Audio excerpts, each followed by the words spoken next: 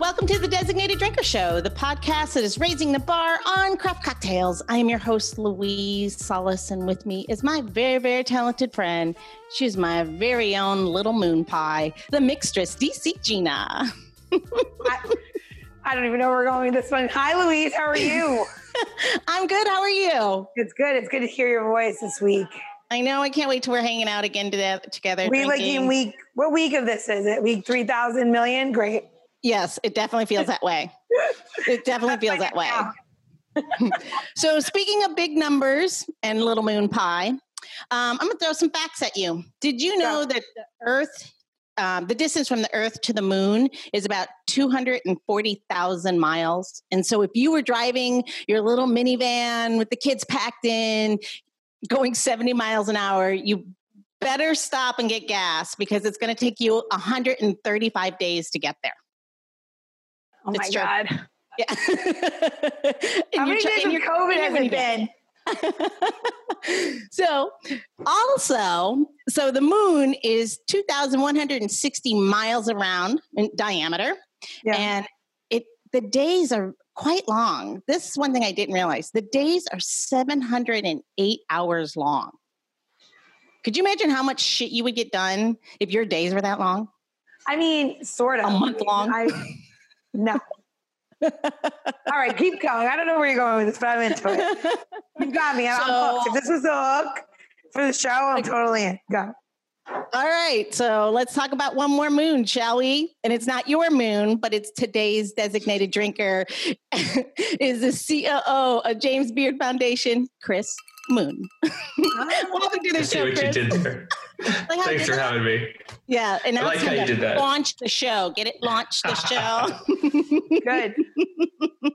That was good. Clever. It's a big dose of cornball cheese for you right there in the intro. Love it. That's how long life feels in COVID. So I thought all of those stats were appropriate. Yeah, it does. It does feel like it's 708 hours. Every day is like the same day. It's totally Groundhog's Day. But so, Kris, what's not Groundhog's Day is your amazing journey to the C-suite, which, you know, that's quite the accomplishment. Tell us how you got there. How did you end up with that big boy title at James Beard? It's been an interesting journey. I've been in this role about 2 years now.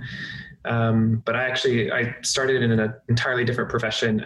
I went to school to pursue opera. I was an opera singer and I minored in classical piano in Boston. That's crazy.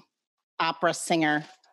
You know, just cause. And after I graduated from college, I moved to New York with the intent of pursuing music theater and spent my first couple of years in New York auditioning and, you know, playing piano for off-Broadway shows and for auditions and doing vocal coaching all the while I was auditioning and trying to get my big break on Broadway.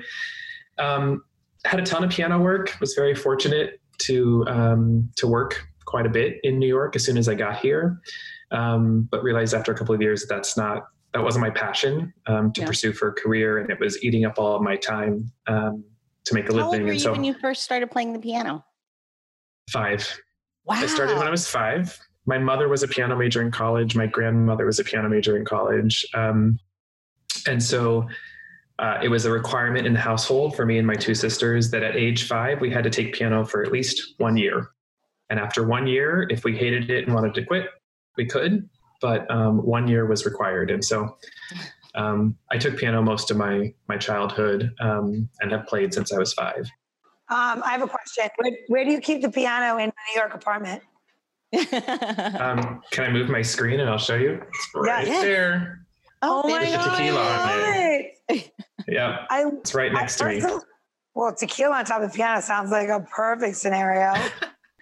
So I moved to New York and I gave up the piano work after a couple of years, and I had worked in restaurants since I had started working in Kansas where I grew up. And so I quit the piano work and I got a job at a restaurant in Soho called Jane Restaurant on Houston Street. And which, like every actor who moves to New York does to keep their days free so they can pursue their other passions, and went back to auditioning. But kind of fell back into the restaurant industry in that way and realized how much I loved it. And I was a waiter, and then I was a bartender, and then I was the weekend manager. And, in the course of 2 years, wasn't really pursuing music anymore. It was just full-time working in the restaurant. And so I hopped to a couple other restaurants in New York. I worked briefly at the Soho House, and then I went to a restaurant called Sapa that was on 24th Street. That's not there anymore, but it was a restaurant of Chef Patricia Yo. She had been Bobby Flay's sous chef for many years and then went out on her own. And I worked for her there for a couple of years, again, as a waiter and then a bartender, and then doing all of their special events. And after about a year there, I was very fortunate that she kind of identified me as her guy, as she used to put it. And ultimately I ended up, ultimately I ended up, doing any kind of support work with her that she needed, getting her ready for cooking festivals, or we did 3 weeks in Southeast Asia with Starwood Hotels, where she was kind of doing cooking demos and menu development, and helped set all of that up with her. So it was a great experience. And, looking back, kind of realized that I had fully abandoned my professional dreams of music theater, but was okay with it. I mean, it's a personal passion, but the career piece that goes along with that, just not something that I wanted for myself. So I started looking around, asked Patricia, okay, I think I'm firmly in the food industry now, but I'm not looking to really do this. I had crossed over onto the dark side. Exactly. I had found a new kind of gang of artistic, fun, crazy people to be a part of. And I asked her, where I should look to kind of start to think about an actual career. And she suggested that I look at the James Beard Foundation, amongst other places. Said, you may have to start at the James Beard House in New York as a waiter or maitre d' and work your way up, because it's a small organization, but I'll be happy to send them your resume. And so it was quite serendipitous, because she sent my resume the next day to Sal Rizzo, who was the director of operations at the Beard House at the time. And he wrote back and said, I'm so glad that you sent this, because I gave my notice on Friday and we're looking for a new director of operations at the James Beard House. It's amazing how sometimes timing just works out and the universe just kind of puts it out there for you. That's amazing. That's great. So I started 2 weeks later, and my first day of work was the James Beard Awards in 2007. So I showed up to the office. They said, this is your desk, here's your paperwork, et cetera. Now go home and put on a black suit and meet us at Lincoln Center, because it's the James Beard Awards tonight. And I've been with the foundation most of the time since. I took a brief hiatus in 2010 and came back, but have largely been with the James Beard Foundation that whole time. That's awesome. For our listeners who don't know, of course, everyone knows the James Beard Awards, or most people do. And, when you're going to a restaurant that's been deemed, worthy by James Beard, you're going out for a pretty amazing meal. One would, what you're anticipating. Tell us a little bit about what James Beard is. How did it get started, and what would our listeners want to know about it? Sure. Well, the Beard Foundation has been around for more than 30 years. It really started when James Beard passed away. He's credited as being kind of the godfather of American cuisine, one of the first people in this country to really start talking about what does it mean to have an American food culture, at a time when Julia Child was talking about French cuisine and bringing that to the States. James Beard was talking about what does it mean to talk about American food, regionality, seasonality, all of those things. They were very good friends, I might add, Julia and Jim. And when Jim passed away, Julia Child actually is the one that stepped up. James Beard lived in a brownstone on West 12th Street in New York, and he left that brownstone to Reed College in Oregon, which was his alma mater. And they didn't have a use for a 1843 brownstone on West 12th Street in New York. And so they announced that they were putting it up for auction. And Julia Child stepped forward, got together with a bunch of James Beard's friends, and raised the money for the down payment to purchase the house, to really memorialize the history that had taken place in that brownstone. And the Beard Foundation was started in 1985. And so it's been quite a journey in the 30 plus years since then. It was very much in the early years about kind of what does it mean to celebrate American food culture? What does it mean to have that conversation? in 1991 is when the James Beard Awards were added as a way to really professionalize this industry and shine a spotlight on the people that make up this industry. Prior to that time, in fine dining, at least in this country, the chef was in the kitchen and stayed in the kitchen, right? You went out to a fancy meal and the maitre d' took care of you, but there was no face on the chef talent. And the Beard Awards really sought to kind of start to recognize the artistry in this industry for what it is. And so today I would say that James Beard Awards have become kind of the standard bearer of excellence in the United States in culinary. And we actually were due to celebrate the 30th anniversary of the James Beard Awards this year, which we're still going to do on September 25th, just a little later than planned. We also maintain the James Beard House as a performance space for chefs. So it's been often likened to the Carnegie Hall for chefs. We invite chefs in, others from the food and beverage space. Gina, you've been at the James Beard House several times, right? Yes. I'm definitely one of the most fortunate. I get to go and I made drinks for chefs. I was supposed to have my own brunch, highlight my own brunch this year, but we'll push that back because I am that's going to happen sometime too. What? Yeah. I said we're still going to make that happen at some point. Of course. when you're talking about the house and you're talking about how Julia Childs helped them and friends to raise the money and do all that. I don't think, and I hope that people that are listening understand what that really meant in 1985. There wasn't like now where people are just let me give money to a foundation to raise a house. People are no, I'm not going to give money to a cook. So it's incredible to think that first of all, I love Julia Childs. She's such a huge, I just love her. I love everything about her. So that's just another reason to have that foresight. And I'm so honored to have, been able to be at the James Beard House and be part of the James Beard Foundation, Sunday suppers, all the stuff I've done around the country for James Beard Foundation. And to see the people that have come up underneath it. And I'm in my, late years of life. So I've been with the James Beard Foundation now almost 18 years. Yeah. So I was very early on because my chefs that I worked for insisted that their beverage program people were part of the James Beard. It's amazing to see what's changed in the industry in that time, right? In those early years of the Beard Awards and the Beard House and launching our scholarship program, it was really, as I said, about kind of putting a face on the people in this industry and elevating the industry and the kind of appreciation for food culture in America. And that's still a very important continued pursuit. But, as the Beard Awards grew, as the Food Network has come along, as kind of the appreciation for the food and beverage industry in this country has grown, and certainly the recognition of the individuals who make up this industry have kind of achieved a greater platform and recognition than ever before, there's an opportunity now to, I think on behalf of the foundation, we see to kind of push the conversation to the next level. And so for us in the last 6 to 8 years, that has really been about, what's the next step for the James Beard Foundation to take a leadership position? And for us, that has meant starting programs that address gender equity, that push for broader diversity and inclusion in this industry, and that help the industry and consumers do better as far as environmental sustainability. So Gina referenced our Women's Entrepreneur Leadership Program, which is part of our whole suite of women's leadership programs that really kind of push for that gender equity in the industry. The gender stats are still abysmal when it comes to positions of leadership and ownership. And so we're working to change that. If you look at broader diversity and inclusion, it's actually even worse. And so there's a lot of work to be done.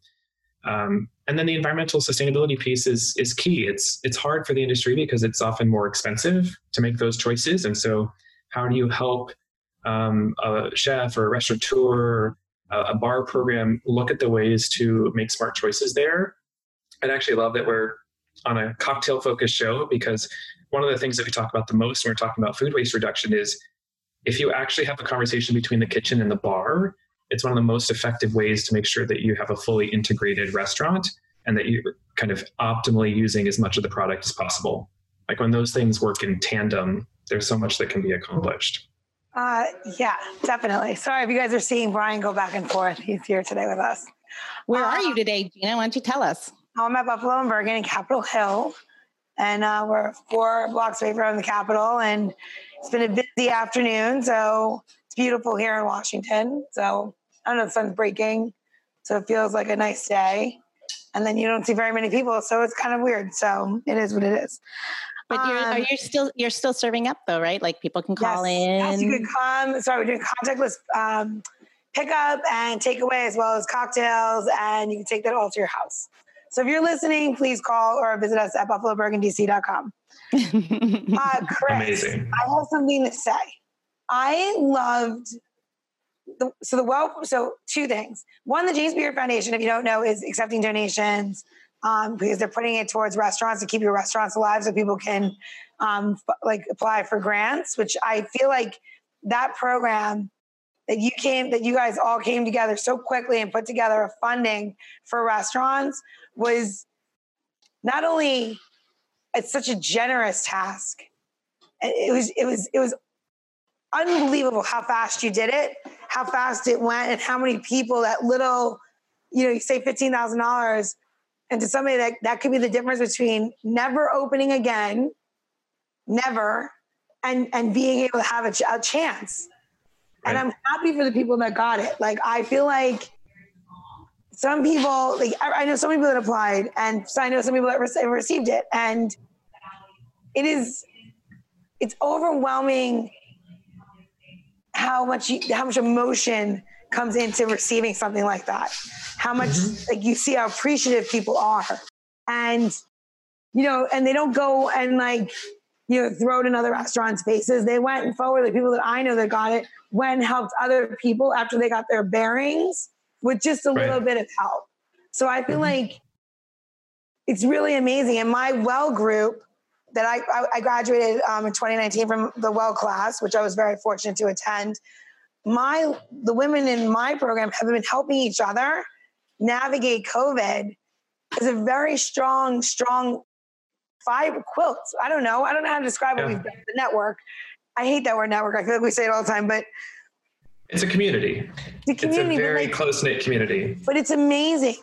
It's amazing what you've put together. And I feel like if you're sitting somewhere and you're listening to this and you don't know about the James Beard Foundation, or you only think that it's awards, you really need to navigate their website a little bit and see all the things that they do, because you might not think that that they're not present where you are, but they're global and they are present, and they are helping so many people in so many different facets that it's kind of mind-blowing how many people actually work and how many people you oversee in events and fundraisers and, scholarship programs, or it's amazing. It's amazing. So I feel like, thank you. With everything that's going on in this world and people are giving and they're like, where do I give? Give to the James Beard Foundation. You know what I mean? Like, do something like that, because literally it's going to change some restaurateur's life, some chef's life, some pastry chef, who knows, hospitality program, bartender, whatever. But I wanted to say, yeah, no, and to that point though, Gina, I mean, when you just talk about those singular people, you're actually talking about entire communities, because your restaurant is a part of a community. The people who work for you is one, the people who your patrons, the people who you feed on a daily basis, all of that it's not singular and it's not siloed, and I may be a little close to it, but I mean, it really is so much more than just a place that you stop to grab a sandwich. It's really definitely a part of our life and a part of the livelihood of our neighborhoods. Thank you for those nice words. It's I've been at the Beard Foundation almost 13 years, and standing up the relief fund effort and overseeing it and trying to raise that money and be able to grant it out has been probably one of the most meaningful, impactful things that I've done and been a part of in my professional career. Wow. It was hard. We're not a grant-making foundation in that way. So to stand up that effort, and we're really lucky that we had incredible support from the New Venture Fund in DC and a bunch of professionals who knew how to do that quickly. And then the generosity of people that stepped up and helped us raise $4.7 million in 6 weeks, is phenomenal. I kind of every day ended with just such gratitude that people understood and got it, and were being so generous. And then, as you said, I mean, since I've been overseeing this effort on behalf of the foundation, I've been the one sending all of the grant notification letters that people are getting a $15,000 grant, and just the outpouring of response that comes back. It's a lot to process in a really great way. It's, we know what we're doing is a drop in the bucket given the kind of scope of the need. But for the people that are receiving it and benefiting from it, it's hugely impactful in their businesses. And I think you both said it. It's not just, oh, we're giving money to keep a business open. Restaurants are such a part of the fabric of their communities. And Gina, you probably know better than anybody, you operate on such a small margin. It's because the majority of money that you bring in, you put back out into your community, whether it's through purveyors or supporting community initiatives, keeping people employed. It's such a part of fabric of each of these locations that's what we were trying to save. Yes, we want to save the independent restaurant industry, but it's for all of those reasons. The ripple effect of these businesses closing is tremendous. And so as many as we can help to save or kind of help get through this really difficult time, I think the more dynamic and resilient and delicious and beautiful our country is going to be on the other side of this. Absolutely. Cheers to that. Cheers to that, for sure. All right, let me take a breath and let's do it, because you say so much emotion. So in the time of COVID, I used to call it the COVID-15. Now I'm going to call it the COVID-35. I have found comfort in all things delicious, right? Ice cream, alcohol, bread, sourdough. I don't know. I don't even know anymore how many calories I'm taking in a day. I don't even count anymore. No, mine try to walk a little bit more than it's the evening cocktails and 500 steps. But this drink that we're going to do today isn't.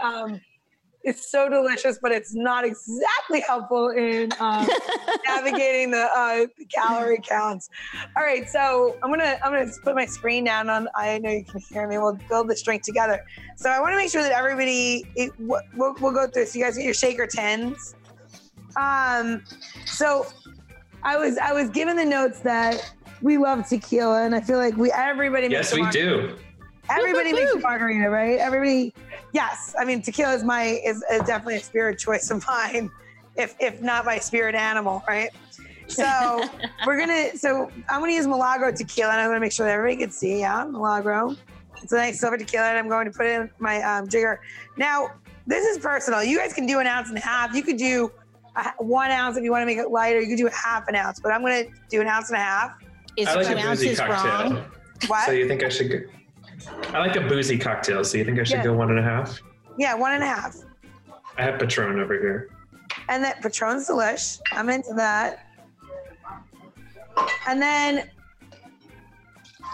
I gave you guys the perimeter of the beginning of this. So you can do, you could do 1 ounce of your lemon syrup. You can do 1/2 ounce, depending on how you like it, because you're going to have ice cream in there. So it is a little bit sweet because it is a float. And we are in Buffalo and Bergen, so we specialize in floats. So we're going to put in the syrup, the lemon syrup. And now this is the choice that you get to make at home. Are you, sweet, bitter kind of person? Are you like, I hate bitters, I never want to put it in there, and that's okay. But I have Campari. Oh, and I believe that is what I told everybody. Yeah, right there. So now Campari. I love doing half and half of the syrup to Campari. So if you put in 1 ounce, I'm going to put in, or 1/2 ounce, you put in 1/2 ounce of Campari. You put in 1 ounce syrup, you put in 1 ounce of Campari. You put it in the shaker tin. And then we're going to take this and we're going to fill it 3/4 this one, the little one, 3/4 of the way, fill with ice, and then we're going to shake. Sorry if I step away. And the reason why you're shaking your drink first, what? I said, I see your moon. Yeah. Oh, you saw my butt? Sorry. Yeah. Bringing my intro back in. Oh.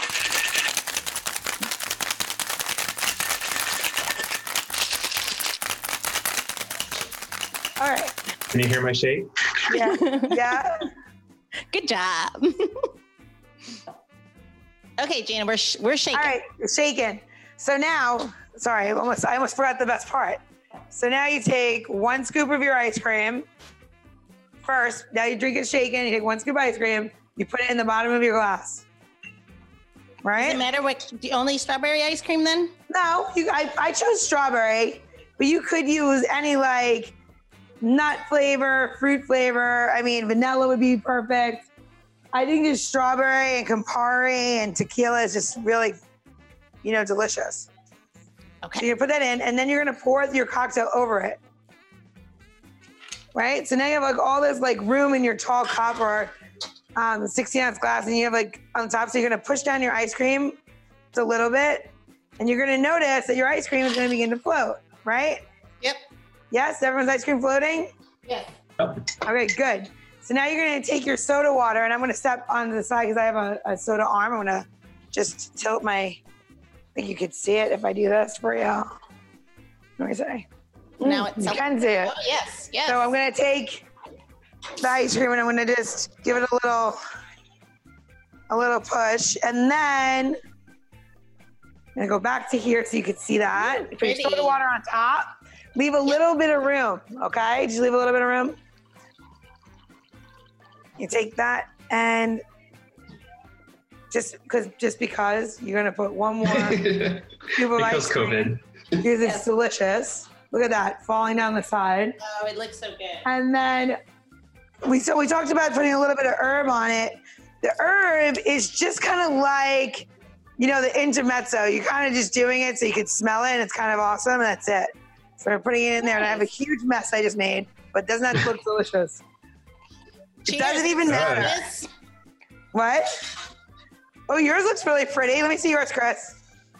I used a ball jar because I didn't have a tall glass. Nice. Staying with friends, so that's perfect. Got a little basil. Can we hold it? Can we hold it up? All right. Well, let's try it. Ooh. Oh, that's good. Oh yeah, that's delicious. Who knew? So You did, obviously. So here's the fun part about doing ice cream. You can take this exact recipe and change it with gin, and then you take all this and put it in a blender minus the soda water, and you have a different cocktail that started in the 1940s, and I believe it was either the Store Club or the Waldorf Astoria, I can't remember, where the drink originated, and it's honestly wonderful with like gin, a little bit of vanilla ice cream. Maybe add a little vermouth, something delicious. Definitely the lemon syrup. Keep the lemon syrup in your portfolio. And if you need that recipe for the lemon syrup, you're going to go to designateddrinker.show. What was that, Gina? Designateddrinker.show. I am very bad about giving the recipes, but yeah, I will put it up. So just so everyone knows, housekeeping, Gina will have all the recipes to this cocktail, how to make lemon syrup, plus every recipe that we've had come before this show, which is over 123 shows. Imagine that, Gina. Oh. I mean, I can't believe it. Our little show. I know. Speaking of our little show, we need our listeners to do. This is terrible. I'm going to solicit. We need people to review our show. That's what we need. We need you to go to iTunes, go to the Apple Podcasts, and we need you to write what you really think about us, which, of course, because of Gina's cocktails, it's amazing. So it's the only way it helps the show to grow. So Anyway. Let's go back Here's to Kris this delicious cocktail. So, Kris, we were talking about the initiatives that James Beard is making presently in COVID, and let's talk about your new campaign, shall we? A little bit of the Open for Good, some of your current efforts, and moving forward, and how our listeners can help, and then we'll fill in what we're doing to help too. Awesome, I'd love to. So. The work that I mentioned previously was all kind of codified about a year ago under really our new mantra, which was good food for good. The Beard Foundation just kind of came out with that mantra about a year ago, which was the distillation of our work, which is all about bringing together the kind of pleasure and enjoyment of food, the kind of gastronomic celebration of food, bringing that together with the deeper purpose behind our food system and how we create a better food world. So good food for good was the distillation of that. And I would say we were just kind of hitting our stride with how we were orchestrating and orienting all of our programs and all of our work to that framework when the second week of March hit. and, we were in COVID. And, as an organization that has largely existed to support the industry, but also to engage consumers around food and beverage experiences, a large portion of everything that we do obviously got put on hold or canceled. That we're no longer able to bring people together around food in the way that we were, at least during this time. And so it was the only natural decision to pivot and redirect all of the staff of the James Beard Foundation to determine how we could best support the industry through this crisis. And so we've done that in a couple of phases. The first thing that we really jumped in on with our impact program team was to get involved in the policy conversation around the stimulus and government relief. Catherine Miller, who's our VP of Impact, who's amazing in the policy space, has been leading that charge. And that work really helped to lead to the creation of the Independent Restaurant Coalition, which has really picked up that baton as a policy organization to represent the independent restaurant community across America. If you need another voice for that, if you need another voice for that, I think we might have somebody who's on this podcast. That would be Gina has an amazing point of view on this. And the other day on one of the other shows, she was just on that soapbox, but she was so eloquent and so passionate about it. I was like, I see a politician in the make, and a good one. Yeah. Well, it's given the scope of the industry and the scope of the need, it's we need policy to help the industry through this time. Independent foundations like us aren't going to be able to meet that need alone. Yeah. What Catherine did and what she's doing and what the James Beard Foundation is doing with the policy and the changes and stuff that happened here, especially in Washington, D.C. So we see what you're doing a little, like living in this city is a little bit different for the navigation, because like we're seeing a lot of stuff a lot faster than other cities are. New York is like coming up with how we're going to navigate it, and Washington, D.C. is accepting it or being the government side of it. So we're seeing things change a lot faster. And what the Independent Restaurant Coalition is doing is not only helping restaurants get themselves and people in the industry together during this to navigate it, but they're setting us up for the future. And if you read some of the stuff that they're doing, it's to protect us moving forward. Yes, get us open. Yes, how you're going to do this. Yes to all those things. But how is this not going to happen to you again? How are you going to come back stronger and, a wiser business model so that you don't have to fear it? Like, that is the one thing which I find fascinating about some of the legislation that's going through is that, they're trying to navigate a better future. We all see how vulnerable we are. We all see the faults. And now it's time to like fill all the holes and fix it. Mm-hmm. So like, Kris, I think what you're doing is incredible. It's incredible. Thank you. It really is. I'm sorry. Keep going. That's hearing it from you, living through it is way better than hearing it from me. So we have been involved in the policy work, and that work continues in partnership with the Independent Restaurant Coalition. As we already talked about, we then stood up the JBF Food and Beverage Industry Relief Fund, which to date has raised $4.7 million, and we're making our last round of grants this week. And then we will have dispersed all $4.7 million of that to independent restaurants across the country in the $15,000 grant increment. And so now that we're kind of, I would say that kind of moment of crisis, we're still very much in a moment of crisis, but the panic where every day felt like 7 days, we're getting into a place where we've had a little bit of, I would say, headspace to think about what does the path forward look like, both for the Beard Foundation and how we support the industry. And that's really where we have kind of unveiled our Open for Good campaign. What's clear to us is that the work of the James Beard Foundation for the foreseeable future is figuring out how we make sure that the independent restaurant community is open for good. And what does that mean? What's needed to make that happen? For us, I think this is really in 3 stages. I think we're kind of in stage 1 still, which is survive and stabilize. How do we kind of get everybody to a place of breathing and not total panic. Kind of stop the bleeding a little. Yeah, exactly. And I think, there's a lot of work to be done there. And people are in different stages depending on where they're located across the country. And what's going on from a policy standpoint in their own community, opening, not opening, et cetera. But that stabilize phase is critically important, and something that I think the stimulus is involved in, our relief fund is involved in, and ongoing efforts will be involved in. For us, the second phase, which I think is the bulk of the next probably 12 to 18 months, is a rebuild phase.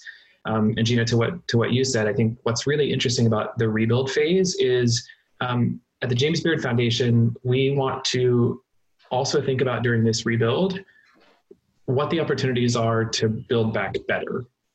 To your point about the industry being so kind of, at risk, in the way that it's built and the structures that are in place, I think there's an opportunity as we think about reopening, we think about new business models, new economic levers that can be pulled. And certainly a large piece of that may be policy. What policy shifts are needed to support new business models in the restaurant industry. But really trying to be a thought leader in that space so that we can convene people from across the industry to think about what could this look like, right? Now that we've been completely exposed for how vulnerable we are, what could this industry look like when it opens back up? Can we build back better? I think that's a challenging... nice way of putting it. That's a really nice way to put that, build back better. That's really nice. Yeah, I think it's an opportunity. I was going to say, you can never, ever convince them. If you said to a restaurant owner, I'll give you 8 weeks and 2 times your payroll to close and restructure your business, everybody and their mother would jump on that opportunity to do it, right? Right? So like say everybody got the PPP and they could do that. They would say, okay, I'll take 2 times my payroll and I will close and I will work on my business. This is the first time I'm open 8 years, right? So it's my second location, but I'm open 8 years. My first location, I have, 2, 3 other places. And when I tell you, I think I have a better insight of my business, even though I built my business, I work in my business, I'm in my business every day. I took this opportunity and I could have wallowed in it. I could have cried in a corner, but that's just not, restaurant people aren't those people. You're either going to survive or you're going to come back in a major way. And I think that this was an opportunity for everybody to really look at their businesses and actually navigate of what is the core of your business and what do people really come there for? Because when you open for to-go or you're trying to get people to come to your restaurant, pick up your food at regular cost and not sit in here and eat it and be some sort of, take care of your people. It is extremely hard, but you see what is actually what people want. And just because you might think people want this, or you've done it for the Instagram, that's not what they're ordering. They're doing it. They're ordering what they want and what they think that your business is. And now you have this opportunity to look at it and say, this is what my people want, then this is what I'm going to be. And it's an interesting time to really think about it. Because I can see where you could get lost in just not coming to work, not doing anything about it, letting it go, calling your landlord and say, I'm closing my space, And I think the little guys, I'm definitely a little guy. I think this was a good opportunity for me to say, I could do this a lot better, cleaner, not cleaner as in cleanliness, cleaner as in, I don't need to have 500 cocktails. I can have 10. And 10 cocktails or these amazing 10 cocktails are just as good as me having allegedly 500 drinks. You know what I mean? Yeah. Sure. So, I don't know. Kris and I were talking before, and I was saying, we were talking about how fragile the industry, Kris's words, about how fragile it is and how COVID has exposed this space. But I was saying that restaurateurs are some of the hardest working people. And I'm not just saying that because one of my closest friends is one, but it is true. It is so true that it is a 24-hour a day, 7-day a week. And who am I to say this? Because I'm not even that person. I'm going to tear up. Sorry. It's the tequila, I promise. But it is, I mean, and to hear Gina say, well, I'm going to figure out right now what I'm doing wrong or how I can change, not what I'm doing wrong, but how can I change in this new space and find that, dig deep and find that strength to go, okay, time to reflect and to change and to navigate differently. It's so inspiring, Gina. I want to let you know it's incredibly inspiring because to your point, a lot of people could give up. And it's, I think it's true to the industry as a whole that there's a lot of hardworking people there. I mean, I have a restaurant full of people that didn't go on unemployment, that worked, that stayed with me, that are, and all are well. And everybody has on their mask right now. They're all looking at me like I'm the pariah because I'm looking at you.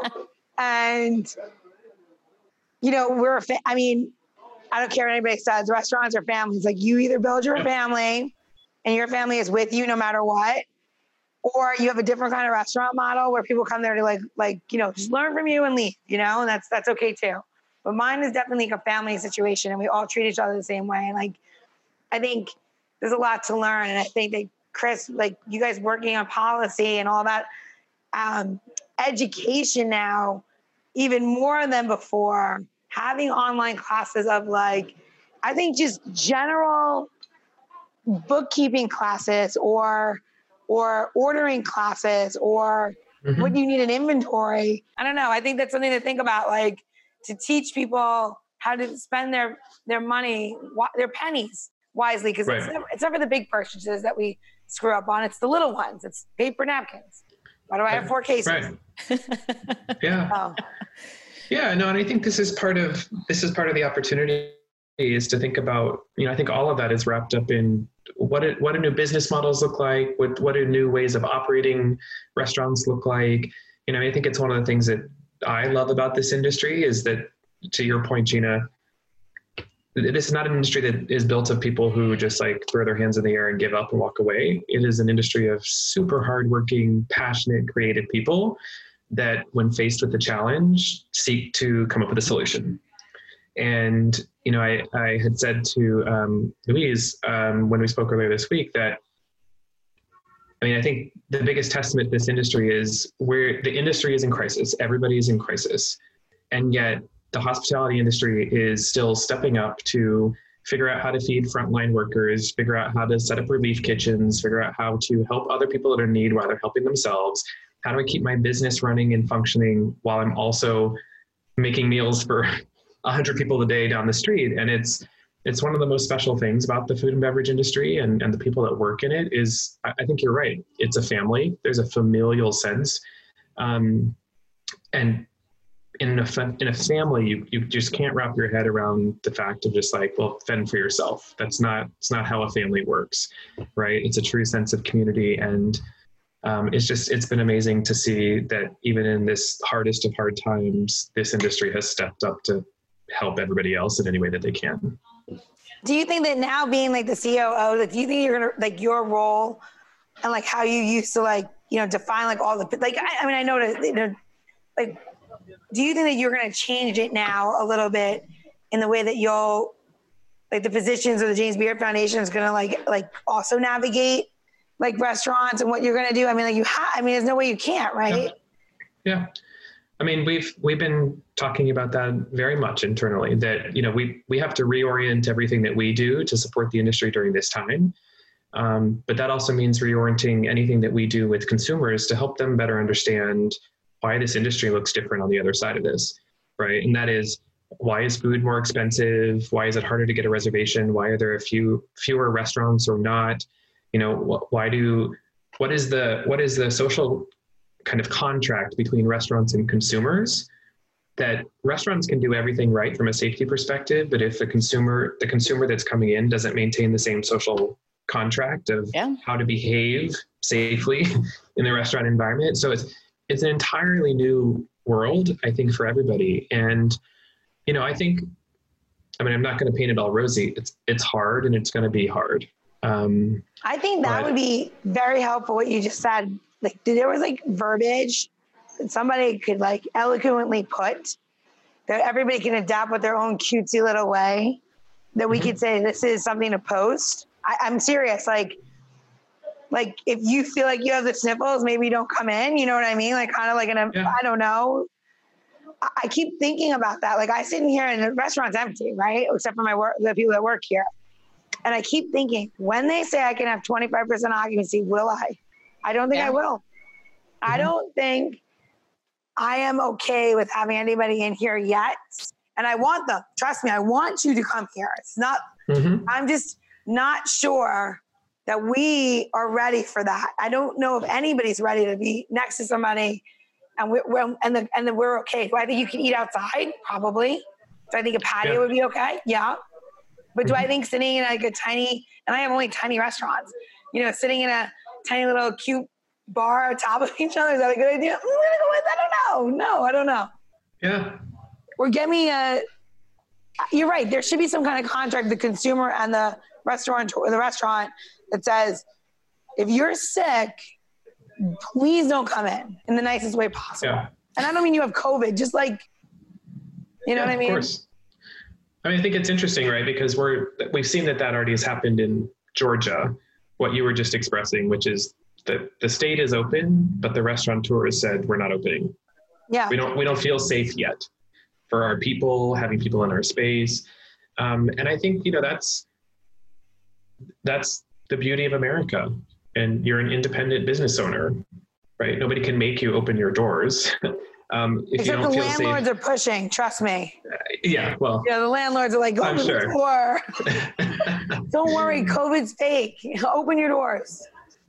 So let's go back to, let's take this point. No. Let's take this is all really wonderful fodder because what I want to do is go back to the Open for Good. Oh, yes. Because we as Designated Drinker, we are doing a grassroots effort to raise money for James Beard right now. So watch for that. But it is in wholeheartedly to support the Open for Good initiative set forth by James Beard. We thought it was really important. We as the show thought it was really important to align with the brand that we knew, and a brand that sounds a terrible way, but a foundation that we knew the money was going to go where it needed to be, and it was going to be used wisely and for things that you can't anticipate right now. So we're working on it. It hasn't launched yet, but that's a preview. But the reason why I brought that back up is because I really want Kris to explain how people can right now and help in what the organization sees their role, how they think they're going to be able to move forward with. Do you have anything on the horizon you think that's coming? How you're going to help keep everyone open for good? Yeah, so I mean that is our 100% focus moving forward. Everything that we do aligns to our Open for Good campaign, all in this hope of helping restaurants stabilize, rebuild, and ultimately thrive again. And to get back to a place of thriving as food culture in the United States is a great goal. It's going to take us some time to get there, but that's where we want to be. And so for us, that is about achieving that in a variety of different ways. We work with both industry and with consumers, so we've got distinct populations to work with in this campaign and this work. So we've talked about a lot of the things that we're doing. We do a lot of advocacy work, and we'll continue to do that work, helping the food and beverage industry understand how to leverage their voices to push for change. We do that through our Chef Bootcamp for Policy and Change program, and certainly in work with the IRC. The thought leadership piece as we move forward, I think, is going to be really critical. I mean, as Gina and I've spoken about how to take a leadership position in pushing the thinking forward on what the industry can look like when it builds back better. And that is going to take a lot of smart, creative people to think about what that could look like, but we're committed to pushing that conversation forward. The educational piece is critical. Through this time of COVID, we've actually been doing daily webinars every day, Monday through Friday at 2 p.m. That are free and open to the industry, from everything from how to understand PPP to dissecting your insurance policy, some great fun drink things too, just to bring a little levity into the conversation. But that free educational resource is really critical because the number of things that this community is trying to deal with all at once and navigate, it's a lot to dissect. So having access to experts that are willing to donate their time to help, dissect these things is really critical. And then, yeah, it's really important. And I think the feedback has been that the webinars we've been doing so far have been hugely helpful. Just being able to get into the nitty gritty of PPE and insurance and unemployment and all of those things that everybody's grappling with right now. And then for us, we've also been kind of thinking about, under the umbrella of Open for Good, what is the Open for Good toolkit, right? As a framework for all of these things. The considerations for the industry. Last week, in partnership with the Aspen Institute and a number of other partners, we released the Safety First guide, which is a comprehensive safety guide for restaurateurs to consider in their businesses as they're thinking about reopening. And that's another place right now where there's a lot of different requirements, state by state, municipality by municipality. How do you navigate all of that, and what's A, required, and B, what's best practice for you? So that came out last week as part of that. And then what I'm really excited about excited is maybe a strong word, but but I think you set it up, Louise, in that there are so many things to be considered that people aren't even thinking about if you're not in the industry that need to be considered.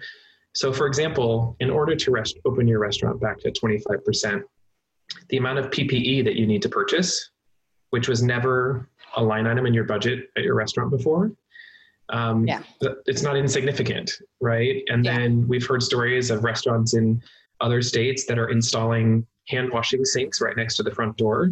That is not an inexpensive proposition to run plumbing and put that in, plexiglass between the host stand. And, I mean, it's all of these provisions come with a cost. And so as we think about how we can help the industry as we move forward, the relief fund itself is winding down, but one of the things we've been thinking about is how can we continue to provide financial resource for the independent restaurant community that is going to be faced with all of these incremental costs that weren't part of the business plan before, and now are musts in a world where their bottom line has been shrunk to nothing. Yeah, and that is a really humongous challenge, as I'm sure you've already dealt with, Gina. Yes, I was going to say disposables. Like that was, you buy your glassware, you buy your silverware, you buy your plates, and you're like, oh, I'm good. And now you're like, can't use them, even if they open at 25%. You have to put them away. Can't use that. Disposable forks, knives. At least that's what's going to happen here in DC until there's a vaccine. So when that happens, then you can bring out your glassware. I did not think about the fact that, and we've been in such a movement forward about reuse, don't throw anything away, disposable, single use is terrible. And now we have to rethink all of that. Wow. Yeah, but what's sad is, this is what's sad, right? Eco-friendly products, which the only things we'll use here, are already more expensive. But because they're definitely now in 100% in more need, 1,000% more demand, the cost of them have gone up so much. So now I'm like, where does that cost? That again, that's another thing that goes to your bottom line. You're like, okay, well, am I going to put it on the gas? No, because I don't want to lose my gas. And then you're like, you're starting to navigate again, like, who takes the hit? And like, I'll be perfectly honest with you. I'm at 50% salary, and so is all my other management, right? You tell me right now who planned for March of your lifetime, April, May to be at 50% salary. And I have 2 kids at home and a husband who is in the restaurant business that is also unemployed now, right? Because he was director of operations for a large group. And now he's unemployed. And then like you have the distributors like putting on more pressure on the little guys because they're like, oh, well, you don't only need those cups now. So they're going to be 40% more than they were before. Not 50%, because that would be price gouging. But 40% is technically okay. So like, it's kind of like, it's kind of crazy for me. I don't know. But we're going to get there. Absolutely. We are. But it's a lot to work through. It is. So on that note, I want to do a little housekeeping before we close the show, because we also want to talk about the fact that Open for Good, we'll have all of those links. Where are we going to have them, Gina? At designateddrinker.show. Yep. What is that again? Come on, designateddrinker.show. Important. We're going to have the link for Open for Good. If you are ready to donate, it'll take you right to the donation page on James Beard. We also will keep you in the loop as to how our campaign is running, our little grassroots campaign to raise really big money in hopes of James Beard as well. And then I just want to thank you personally, both of you, for heading up something that's so incredibly difficult. You, Gina, on the front lines, and you, Kris, working really hard to make sure that Gina can come back full strength. All the Ginas in the world, because you can never have enough Gina. And tops with gin. You give it to drink. I love that. You like that? Yeah. Okay, I have one comment. I've never made a single comment on a single cocktail. Go. You got to tell me not to put like strawberry ice cream with strawberry bits in it, because it was really hard getting them through the straw. Well, you need a spoon. I did say put a spoon, right? A spoon. Well, it's COVID. You can lick it for all that anybody cares at this point. It's in my house. Yeah, I was going to say, you're in your house now. This is the future dining. You're going to make a reservation on Zoom. Like, Gina's going to be making us cocktails virtually. That'll be the next thing we'll do. All right, guys. Kris, I want to thank you for being on the show. Thank you for all your hard work and your initiative. Yeah, thanks for having me. Absolutely. Thank you. Okay, everyone be safe. Yeah. Bye-bye. Thanks for the cocktail. Absolutely. Thank you for coming. Thanks, guys. The Designated Drinker Show is produced by Missing Link, a podcast media company dedicated to connecting people to intelligent, engaging, and informative content. Missing Link is a proud partner of Hearing Charities of America, a nonprofit organization that supports those who are deaf or hard of hearing. To learn more about HCOA or to find out about Missing Link's other podcasts, head over to missinglink.company. That's missinglink.company.